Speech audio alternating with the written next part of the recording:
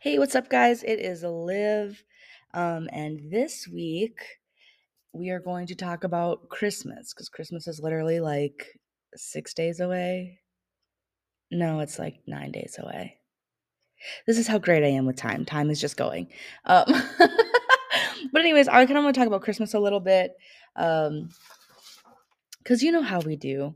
There's just, I don't know. I think a lot of times, sometimes I'm low key a Grinch, but I think it's because Christmas has become so commercialized that it's just ridiculous. Like, if we're starting Christmas in November, by the time December rolls around, I'm like, I'm done. Some people even October, it's insane. Um, but anyways, I think we also miss the true value of Christmas and the simplicity of what Christmas really is. Um, and so, anyways, I kind of want to talk about the Christmas story and kind of bring hopefully a different insight on some things, with the point of the promise of God and the points of uh, that, like, God keeps his promises. Sometimes when we're living in the promise of God, it doesn't look how we think it's going to look, and it can be super messy. And then finally, that no matter where you are this holiday season, if it's a rough go at it, whether it's happy or whether there's just a lot of memories, um, good or bad, or maybe you're grieving this holiday season, but understanding that God is Emmanuel, God with us. And so we're just going to get right into it. I'm going to read Matthew 1:18 through 25, which is like an overview of the Christmas story. And it says, "Now the birth of Jesus was as follows. After his mother Mary was betrothed to Joseph, before they came together, she was found with child of the Holy Spirit. Then Joseph, her husband, being a just man and not wanting to make her a public example, was minded to put her away secretly. But while he thought about these things, behold, an angel of the Lord appeared to him in a dream, saying, 'Joseph, son of David, do not be afraid to take Mary as your wife. For that which is conceived in her is of the Holy Spirit, and she will bring forth a son, and you shall call his name Jesus, for he will save his people from their sins.' So all this was done that it might be fulfilled, which was spoken by the Lord through the prophet, saying, 'Behold, the virgin shall be with child and bear a son, and they shall call his name Emmanuel,' which is translated God with us. Then Joseph, being aroused from sleep, did as the angel of the Lord commanded him, and took to him his wife, and did not know her until she had brought forth her firstborn son, and he called his name Jesus." Okay, so it's interesting that right after he was woken up from his sleep, he did as the angel of the Lord commanded him. So he obeyed. Obedience is so much bigger than we think it is, for real. Then I'm going to go to Isaiah 9:6, which talks about the prophecies uh, of Jesus. And it says, "For unto us a child is born, unto us a son is given, and the government will be upon his shoulder, and his name will be called Wonderful Counselor, Mighty God, Everlasting Father, Prince of Peace." Okay. Then I'm going to go to one of the first prophecies about the coming of Jesus, which is Genesis 3:15, which says, "And I will put enmity." So this is after, like they're getting kicked out of the garden, et cetera, et cetera. And God is speaking to the devil or the serpent. And it says, "And I will put enmity between you and the woman, and between your seed and her seed, and he shall bruise your head, and you shall bruise his heel." Okay. So the 2 points or 3 points that I really am wanting to hit, that God keeps his promises. When you're living in the promise, it's going to be messy sometimes, and it may not be what you think or expect, but God is with you. Okay, so God keeps his promises. The first mention of salvation and redemption happened first in the garden after Adam and Eve had sinned. And throughout the Old Testament, time and time again, Jesus' coming was prophesied, just like in Isaiah, like we read. Okay, but for 4,000 years, they were looking for the promise of a Savior. And it did eventually come to pass. Okay. And the things that God has promised over your life, they're going to come to pass. So Christmas should be a reminder to us that God will keep his promises to you. And it may not happen when you think it will, but it will happen. So don't give up hope and don't stop believing. Like, these people were looking for the coming of the Savior for 4,000 years. Like, that is a long time. I think I have to wait like 1 year for something and I'm like over it. Or 10 years for something. And like, that's nothing on the amount of waiting that the people in the Bible had to do. It's crazy. And so Christmas was the intersection between the hope of the promise and the fruition of the promise. So that is where those two worlds collided, was Christmas. Okay. And Christmas should really be a personal landmark for us, that God's going to do what he says he's going to do. Christmas is the point of the promise. It's a reminder of the promise. It's the point of redemption, healing, salvation. God sent Jesus so that I can spend eternity with him, but also so that I can live in wholeness on this earth. So I don't have to just wait till heaven to experience those things. And then I just want to take some time to put us in the story of Jesus, because I think a lot of times, like, we just kind of gloss over it, or we see like the manger scene and we just, oh, all the warm fuzzy feelings and the warm lights, and we think like all the good things about that. But the reality of it is, like, it's low key so messy.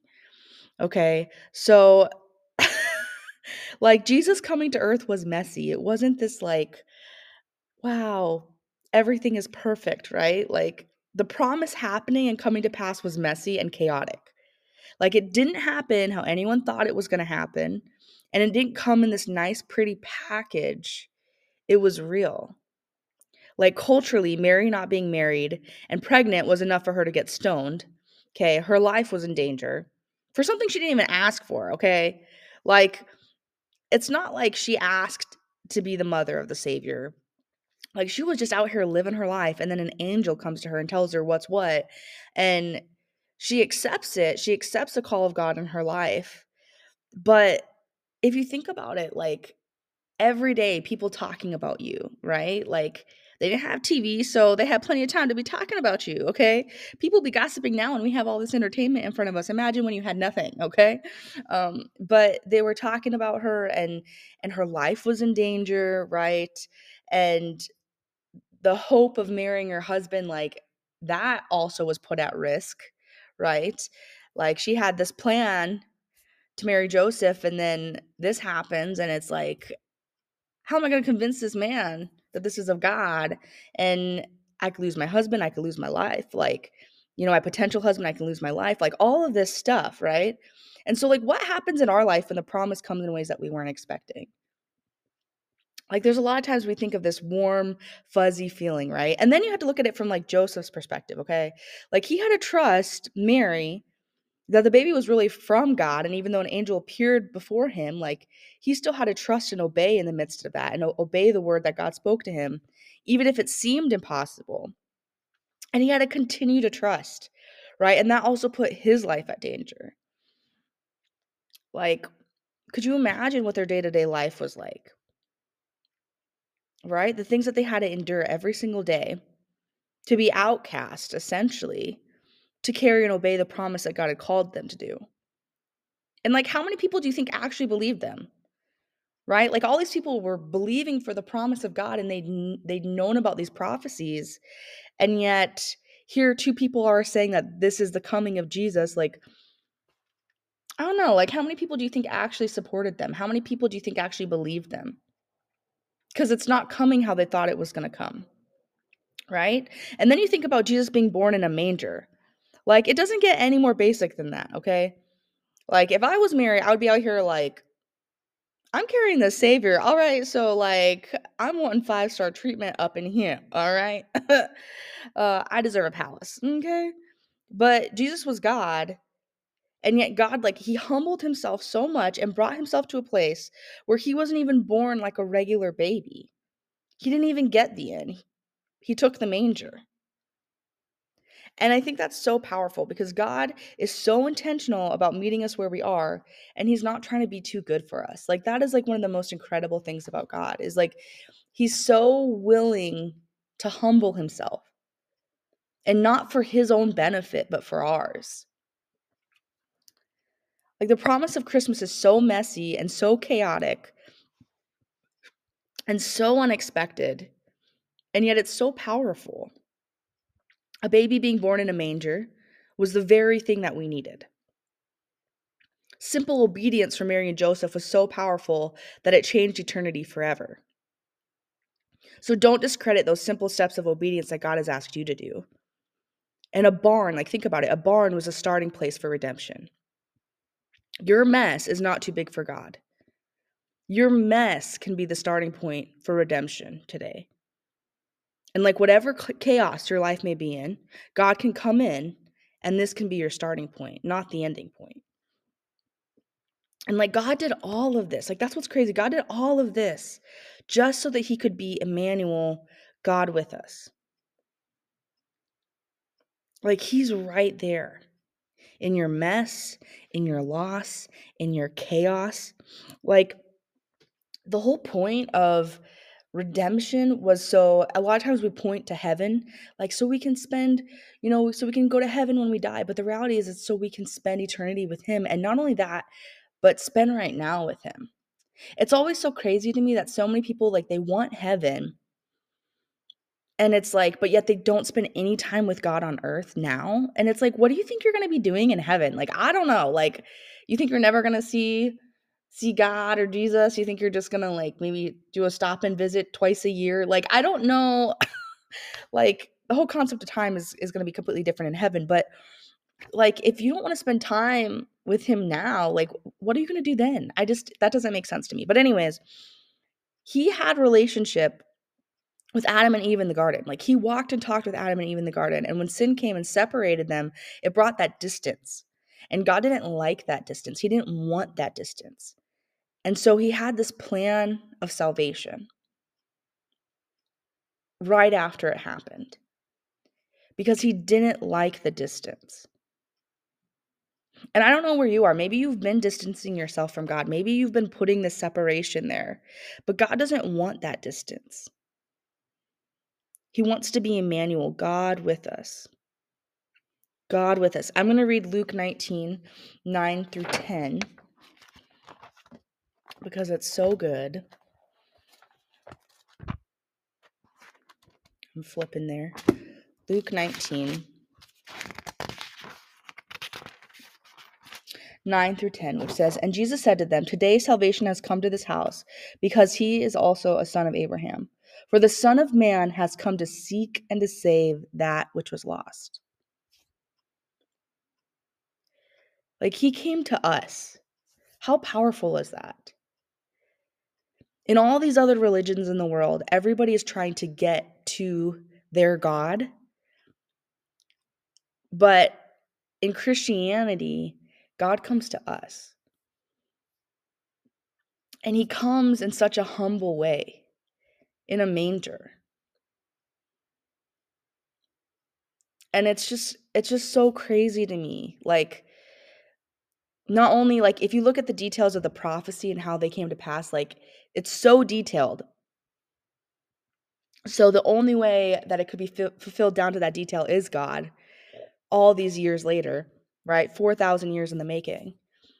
But he also just humbled himself so much to be at our level.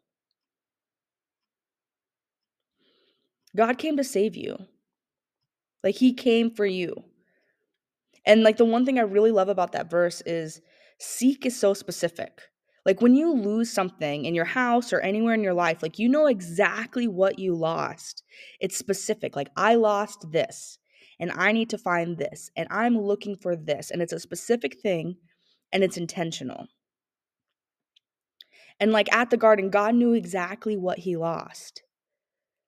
He lost that relationship with us, and he was seeking to save us and to bring us back. And that could only happen through Jesus. Like there's only one way. And no matter how messy it was worth it to him. He said, "I promise you, I'm seeking you and I will save you." We celebrate Christmas because Jesus was born, but it's so like the paradox that salvation, that life came through the death on the cross. And the only thing that we have to do to receive salvation is believe in our heart and confess with our mouth. We just have to receive it and just accept it. Like, just accept that promise. Just accept that God wants to be near to you. That it doesn't matter what you've done. It doesn't matter where you've been. It doesn't matter the mistakes that you've made. Like, God just longs to be near, to be Emmanuel, God with you. Maybe you're feeling so alone on this holiday. And maybe the holidays like really suck for you and they're really hard.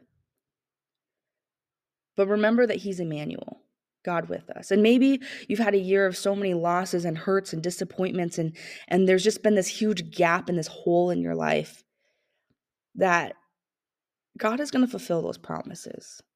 Have hope, those things that he spoke over your life. And also, here's the thing is that if nothing else goes your way, and as we enter into 2024, and if 2024 doesn't happen how you think it's going to happen, or maybe you don't even have the hope to believe for good things for 2024, like, God is enough. I think we spend so much time trying to fill our lives with all of these things, and we want all of these things out of life, and we try to achieve all these things, and we try to claim all these things and acquire all of this stuff. But at the end of the day, if nothing else goes my way, like, I'm just trying and I'm working on getting myself to this place of, like, you know what, God, you're enough. You're more than enough. If I just have you, that's enough. If none of my dreams ever come to pass, you're enough. If I never go where I thought I was going to go, you're enough. If I never get all the things that I wanted, or that I thought I wanted, or if I just keep experiencing loss, throughout all of that, it's enough. You are enough, God. You are Emmanuel, God with us. And you're with me in those times, and you alone are enough. And I don't need anything else. I don't need anything else because you're enough. I think we've just spent so much time trying to be like, I want God and all of this stuff. And if I don't have all of this stuff, then it makes me question God. But it's like, just Him alone. He is enough. He is enough. And so I don't know how you're going throughout this holiday season, but lean on God. If things are great, remember that He's Emmanuel, God with us, and experience that joy with God. Experience those good times with God. And if it's a hard season, and if it's a season filled with loneliness, remember that He's Emmanuel, God with us, and that you're not alone.